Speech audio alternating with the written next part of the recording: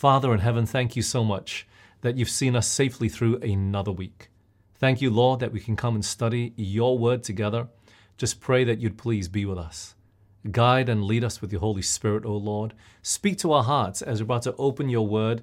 May you open our hearts and minds. Help us to discern your voice amongst all the other voices out there in the world.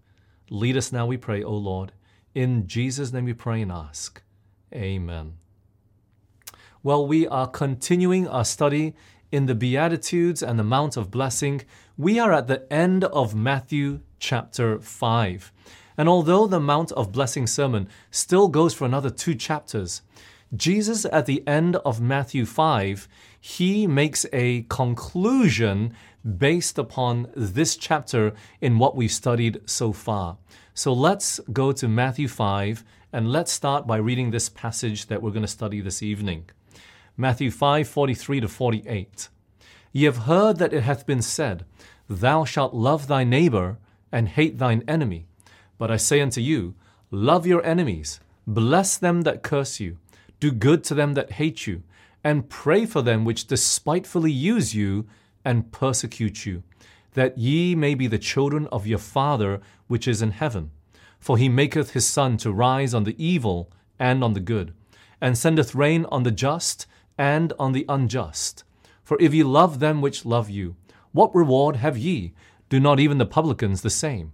And if ye salute your brethren only, what do ye more than others? Do not even the publicans so? Be ye therefore perfect, even as your Father which is in heaven is perfect. You see that in verse 48, Jesus makes this conclusion, which really is the title of our study for this evening. Be perfect. Be perfect even as our Father in heaven is perfect. You see, verse 48, when it says therefore, the conclusion is being made. It's summing up all that Jesus has been teaching in these past verses. And not just the ones that we've just read, but even in our previous studies. And we're going to go through them as we conclude this section of our study from Matthew 5 this evening. But let's go back to verse 43 first, shall we?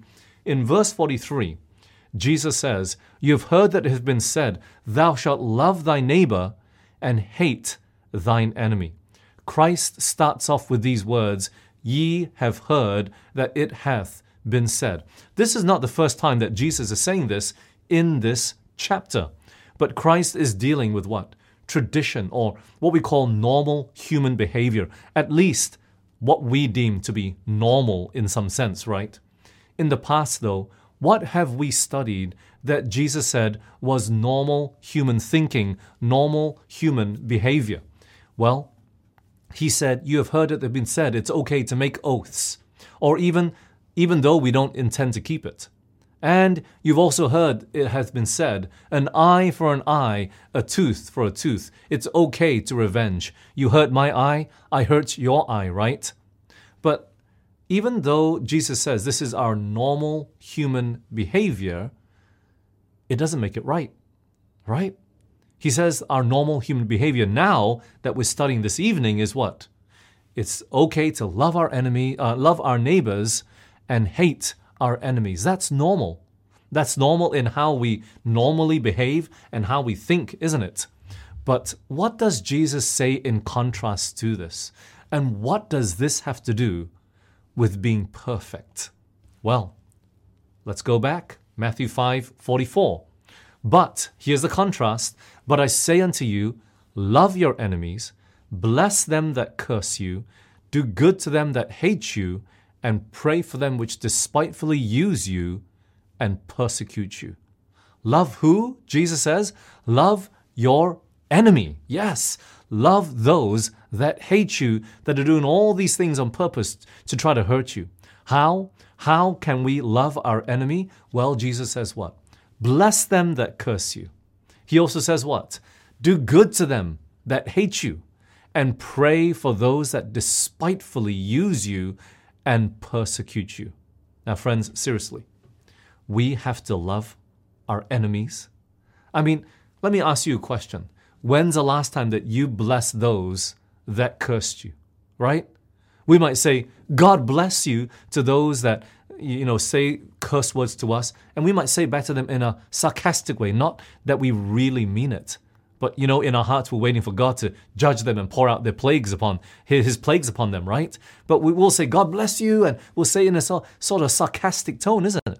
Friends, when's the last time that you did good to those that hated you? At most, really, we just avoid them.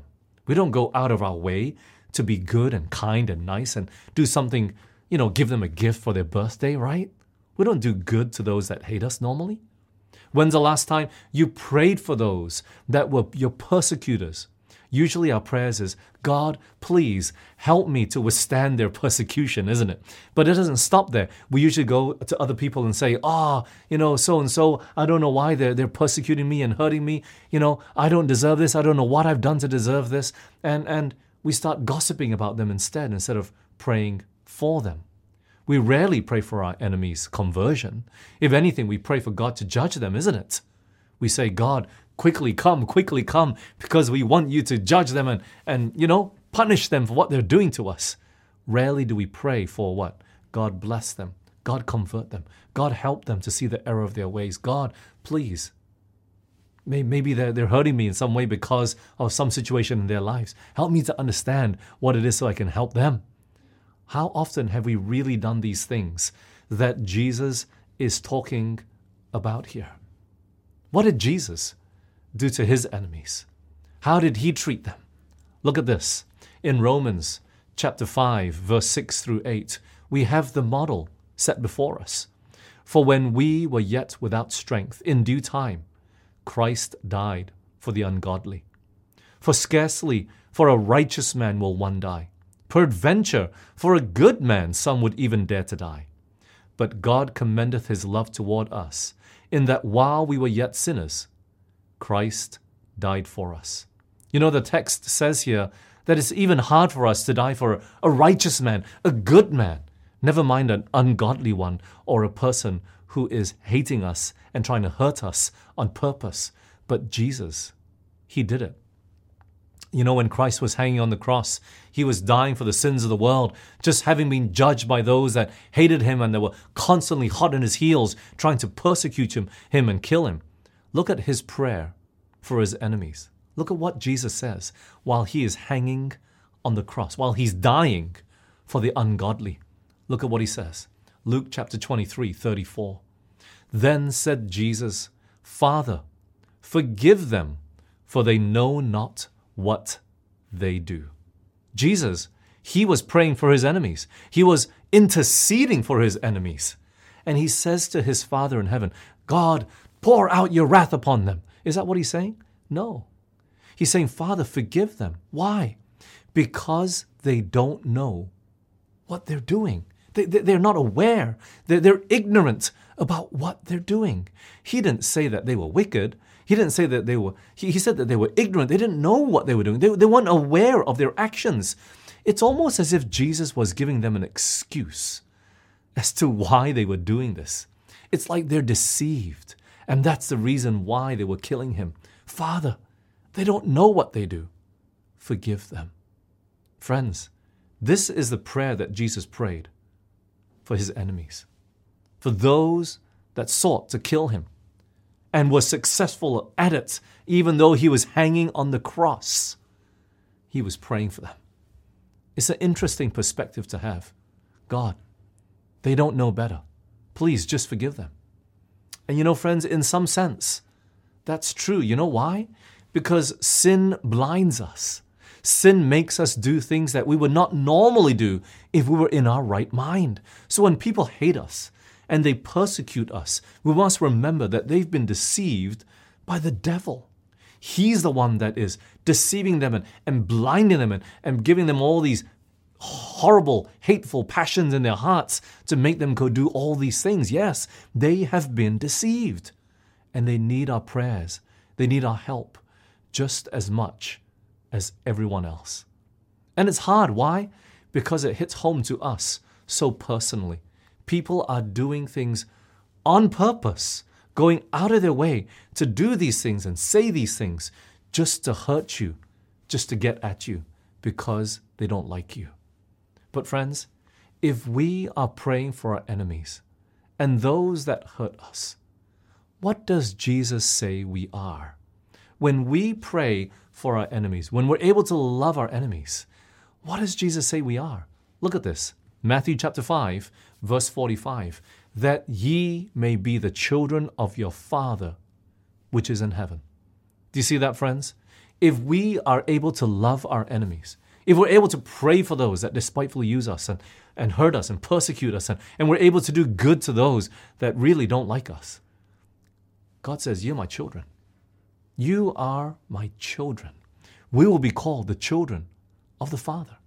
And this is the greatest evidence that we are abiding in Christ and that He is abiding in us. This is proof that we are His children. It's not, oh, you can recite the 10 Commandments from your heart, or you've read the whole Bible through and through. No, that's not the greatest evidence that Christ is abiding in us. If we are able to love our enemies, we are called the children of God. Friends, this is the fruits of the true Christian.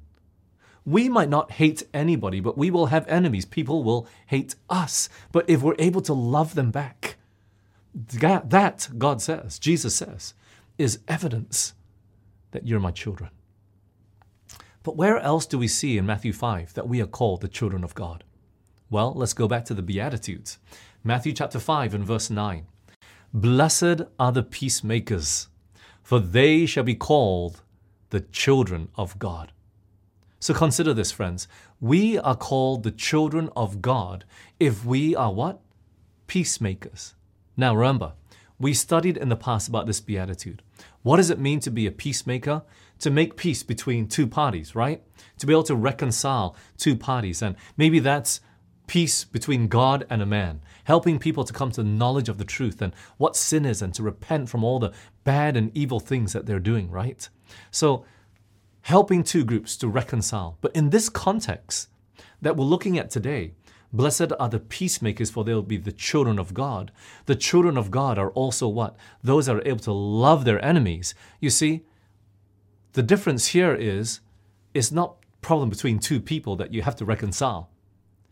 It's the problem between you and someone else that you have to reconcile. The problem is no longer you're a neutral party, but someone actually hates you. And we've read about this as well. Matthew chapter 5 and verse 23 and 24. Therefore, if thou bring thy gift to the altar, and there rememberest that thy brother hath aught against thee, leave there thy gift before the altar, and go thy way. First be reconciled to thy brother, and come and offer thy gift. A person has a problem with you. Go and be reconciled to them. Make peace between you and them. And in the context of the study that we're looking at today, love your enemy. We got to go out of the way and go beyond just our comfort zone to be reconciled to someone that does not like us.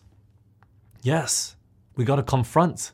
It is not a comfortable situation. It's not something we like to do. It's not something we enjoy doing. And sometimes we'll make excuses why we shouldn't even do it in the first place. They won't admit that they don't like us, even though they do these things, right? We'll have all sorts of reasons and excuses, but we gotta heed the call of what the Bible tells us. Reconcile yourself to them. Go, be reconciled. And what is the illustration that Jesus actually gives us about this? Well, let's continue in our study, Matthew 5 and verse 45. That ye may be the children of your Father which is in heaven. For he maketh his sun to rise on the evil and on the good, and sendeth rain on the just and on the unjust. God is saying what? I am not partial. He makes the sun to rise on the good and the bad, and He makes it to rain on the good and the bad as well. He doesn't treat any other person differently. So the reason why we treat people differently is because why? Of how they treat us. So what's happening when we do this?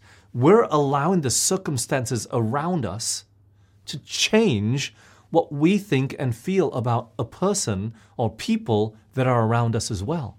We're allowing the context of the situation to affect us and make us to react differently. But what is Jesus trying to teach? We must learn to be the same under all circumstances. The way that Jesus treated those that hated him was the same way he treated those that loved him. There was no preferential treatment. He would pray for the Roman soldier as much as he prayed for his disciples, as much as he would pray for the Pharisees and the scribes. His reaction was no different to Jew or Gentile, to his friends, or even to his enemies. Friends, we must learn to master circumstances and not let the circumstance master us and change us to be more like them, but rather, in some way, make them to become more like us if we are like the Father in heaven. How often have we allowed rough treatment from others to bring out the bad language or bad attitude in us so that we can treat them back the same way, right? And what's our justification? They deserve it. If they can treat a person this way, they should be able to take it themselves, right? And that's how we justify our bad character, our bad actions, the way we treat them back the same way they treat us. At that point, we've allowed the situation to get the better of us. We've allowed the circumstance to master us. But Christ is saying that must not be the way with a Christian. It cannot be. If we are truly converted and living a life in Christ, we will learn to love our enemy. Or saying a different way, we will learn to treat everybody the same with the love of Christ, no matter the circumstance. You see, friends, when we are partial, when we do treat others the way they treat us, what sort of thinking is this that Jesus describes? Matthew chapter 5, and let's keep reading, verse 46 and 47. For if you love them which love you, what reward have ye? Do not even the publicans the same? And if you salute your brethren only, what do ye more than others? Do not even the publicans so? So Jesus is saying, look, the publicans are just like this. The heathen are just like this. Those that don't know God, they treat each other the same way that many of us treat each other. This is how the world works. I will love you as much as you love me. You don't like me, I won't like you. You treat me this way, I'll treat you this way, right? That's fair and right, it seems, but Jesus says no. That is not how the Christian works. How did the Jews look at the publicans? Look at this. Luke 15, verse 1 and 2. Then drew near unto him all the publicans and sinners, for to hear him. And the Pharisees and scribes murmured, saying, This man receiveth sinners, and eateth with them. They called them sinners, people who did not know God. But not just that, let's look at another text. Matthew chapter 18 and verse 17. And if he shall neglect to hear them, tell it unto the church. But if he neglect to hear the church, let him be unto thee as a heathen man and a publican. You see, a publican was classified in the same category as a heathen man, someone who didn't believe in God at all. And so, if we really love our neighbor but hate our enemy, we're no better than an irreligious person. We're no better than a person who doesn't have any religion whatsoever. We're no better than anyone out there who doesn't know God, like an atheist, right? So this is how the world works. The children of light, the children of God, should not be this way. But Luke, he puts it most clear. Look at this. In Luke 6:32, he writes, If you love them which love you, what thank have you? For sinners also love those that love them. I mean, it doesn't take any amount of godliness to love those who love you and hate those who hate you. You scratch my back, I'll scratch your back. You do me a favor, I'll do you a favor. Sinners, it doesn't take any sort of righteousness to be like that.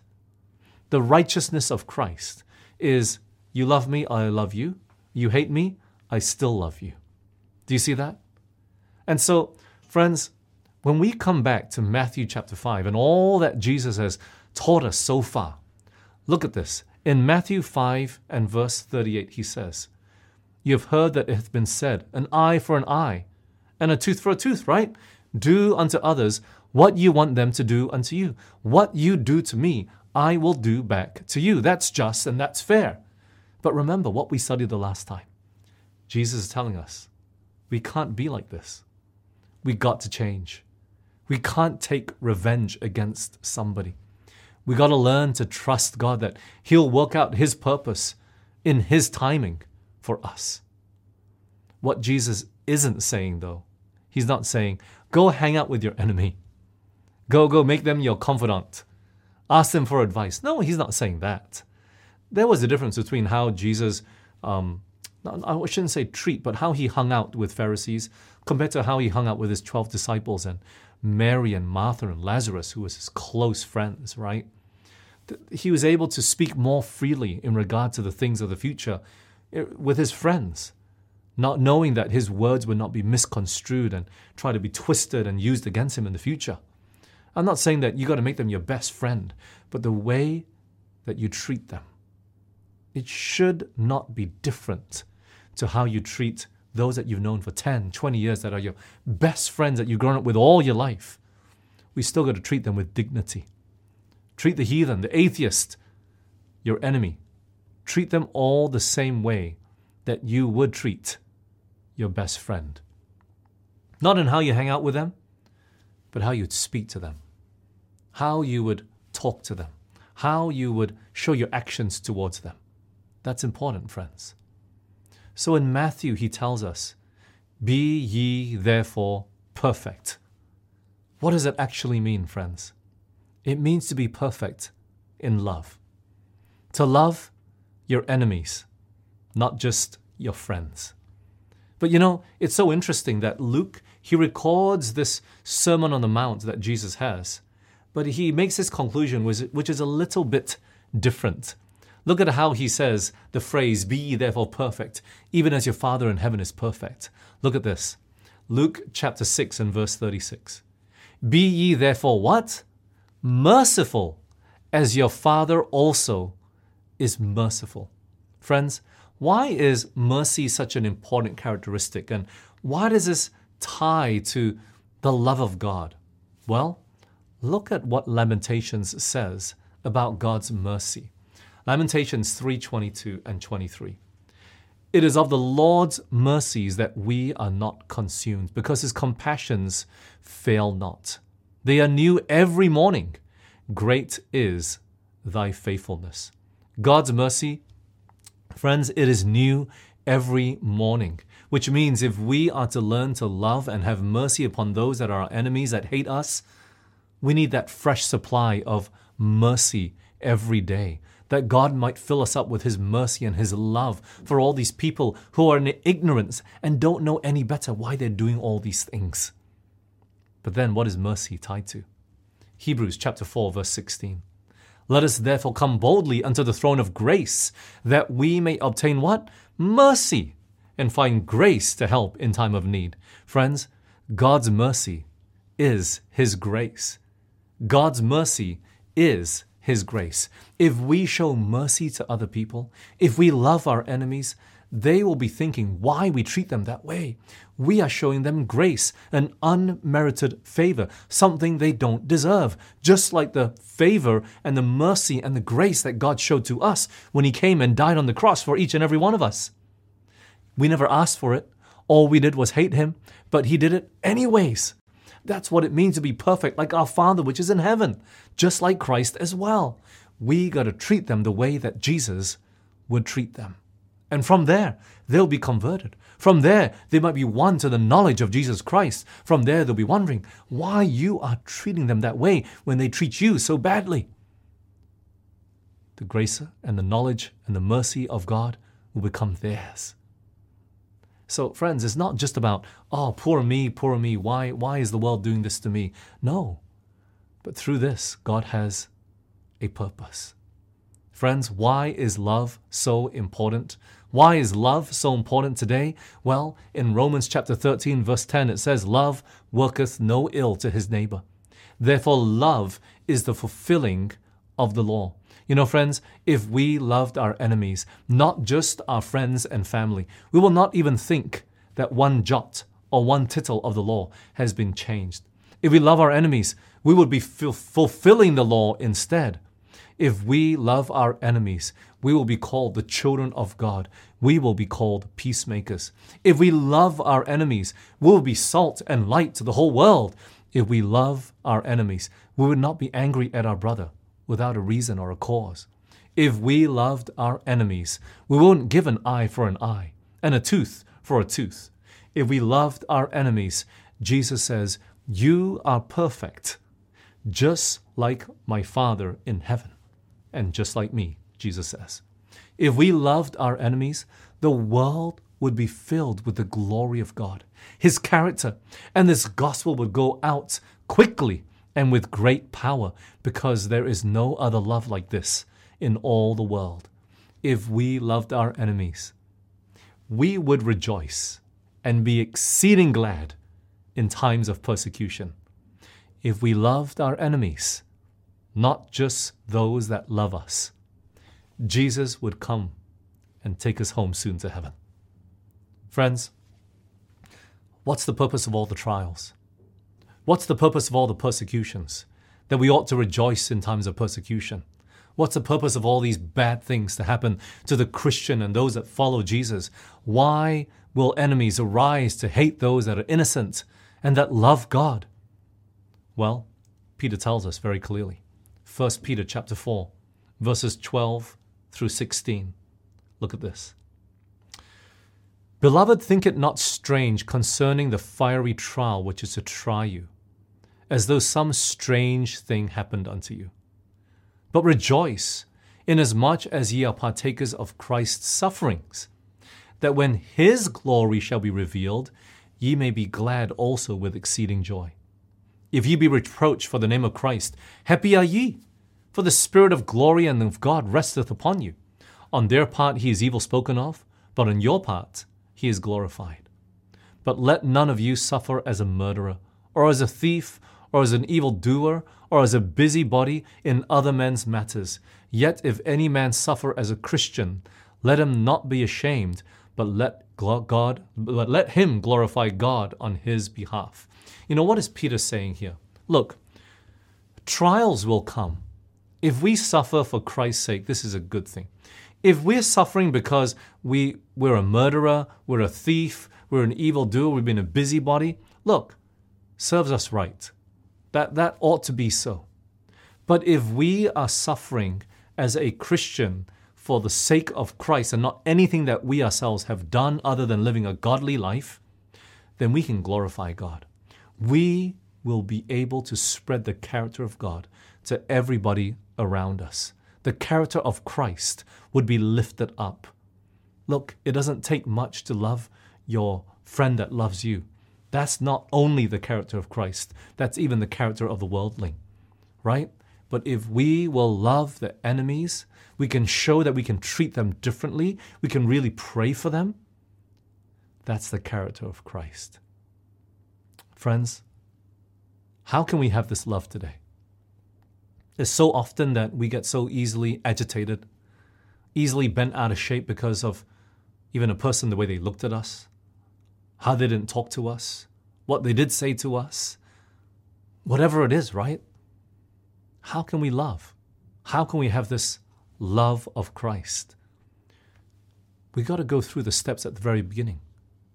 The Beatitudes. Those are steps to happiness. Those are steps to being like our Father which is in heaven, being perfect. Those are the steps that will allow us to see God face to face one day. In 1 John chapter 3, verse 2, we're told, Beloved, now are we the sons of God. And it doth not yet appear what we shall be, but we know that when He shall appear, we shall be like Him, for we shall see Him as He is. You know, when Christ appears one day, He will recognize us and we will recognize Him. Why?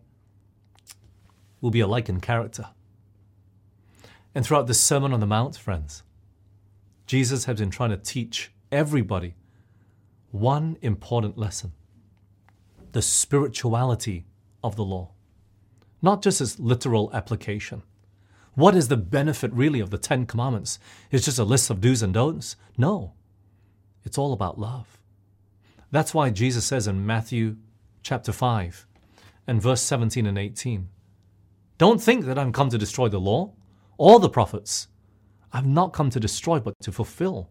For verily I say unto you, till heaven and earth pass, one jot or one tittle shall in no wise pass from the law till all be fulfilled."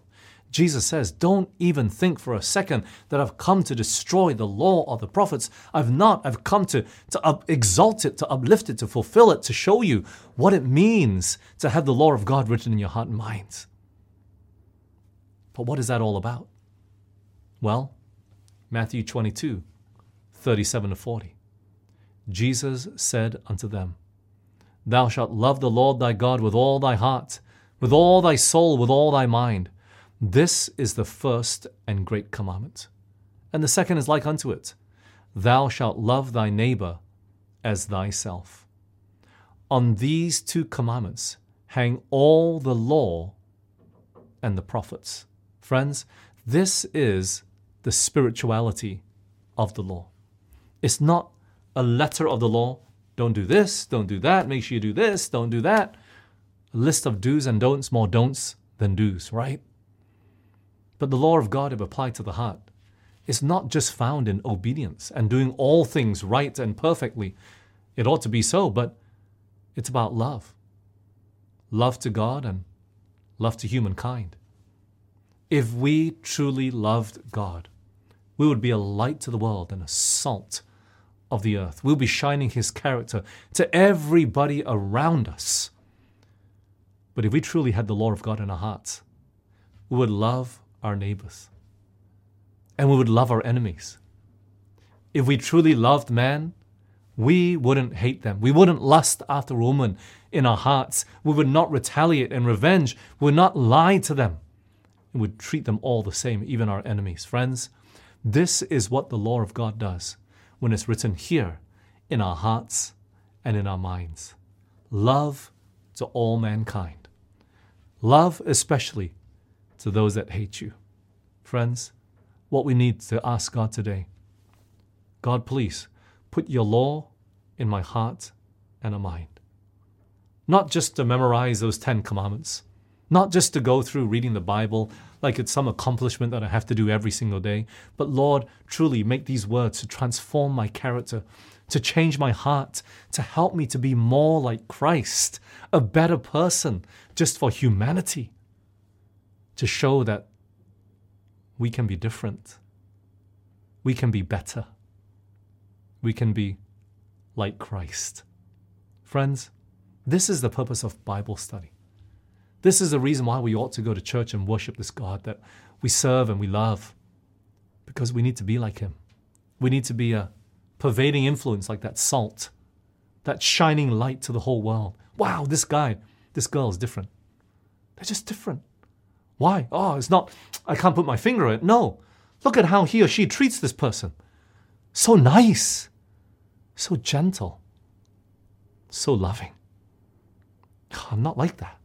If it was me, I would, right? They can see that life difference.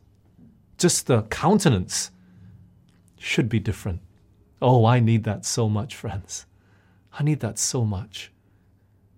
And I'm praying, and I'm going to pray that God will write His law in my heart and my mind today. And I hope that will be your prayer as well, that truly we can be a better influence in this world that we're living in today. Wherever you are, that you can be a better influence in your neighborhood, in the condo that you're at, with the people that you interact with, not just your friends, but even the strangers that you walk by every day. Let's pray, shall we? Father in heaven, Lord, thank you for showing us something different, something so unlike this world.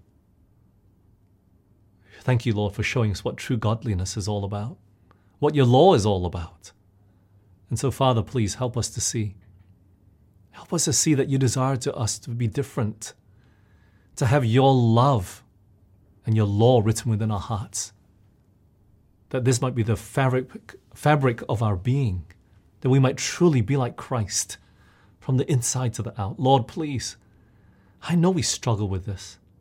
It's so easy to treat people differently because of how they look at us, what they say to us, how they treat us. But Lord, please help us. Help us to be different. Guide us to that end, Lord. May you continue to lead us and help us to be like Jesus. We just surrender our lives again into your hands. Lord, please write that law and your spirit and your love into our hearts and minds today. For we pray in Jesus' name. Amen. This media was brought to you by Audioverse, a website dedicated to spreading God's Word through free sermon audio and much more. If you would like to know more about Audioverse, or if you would like to listen to more sermons, please visit www.audioverse.org.